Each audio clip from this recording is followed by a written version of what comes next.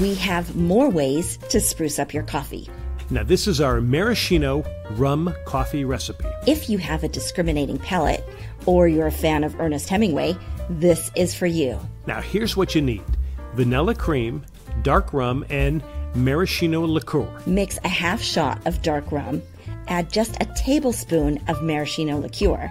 Then add vanilla-flavored cream and brew. Now, you can add sugar according to your taste. The dark rum gives an oaky flavor, while the maraschino offers a hint of cherry that seems to come out stronger in the coffee than in regular cocktails. Now, maraschino is a fascinating liqueur that we've talked about in other cocktails here. It was a staple for Hemingway's cocktail recipes. Now, it is very strong, so you only need a small amount. And this coffee drink can be a pick-me-up in the late morning or a decadent after-dinner treat.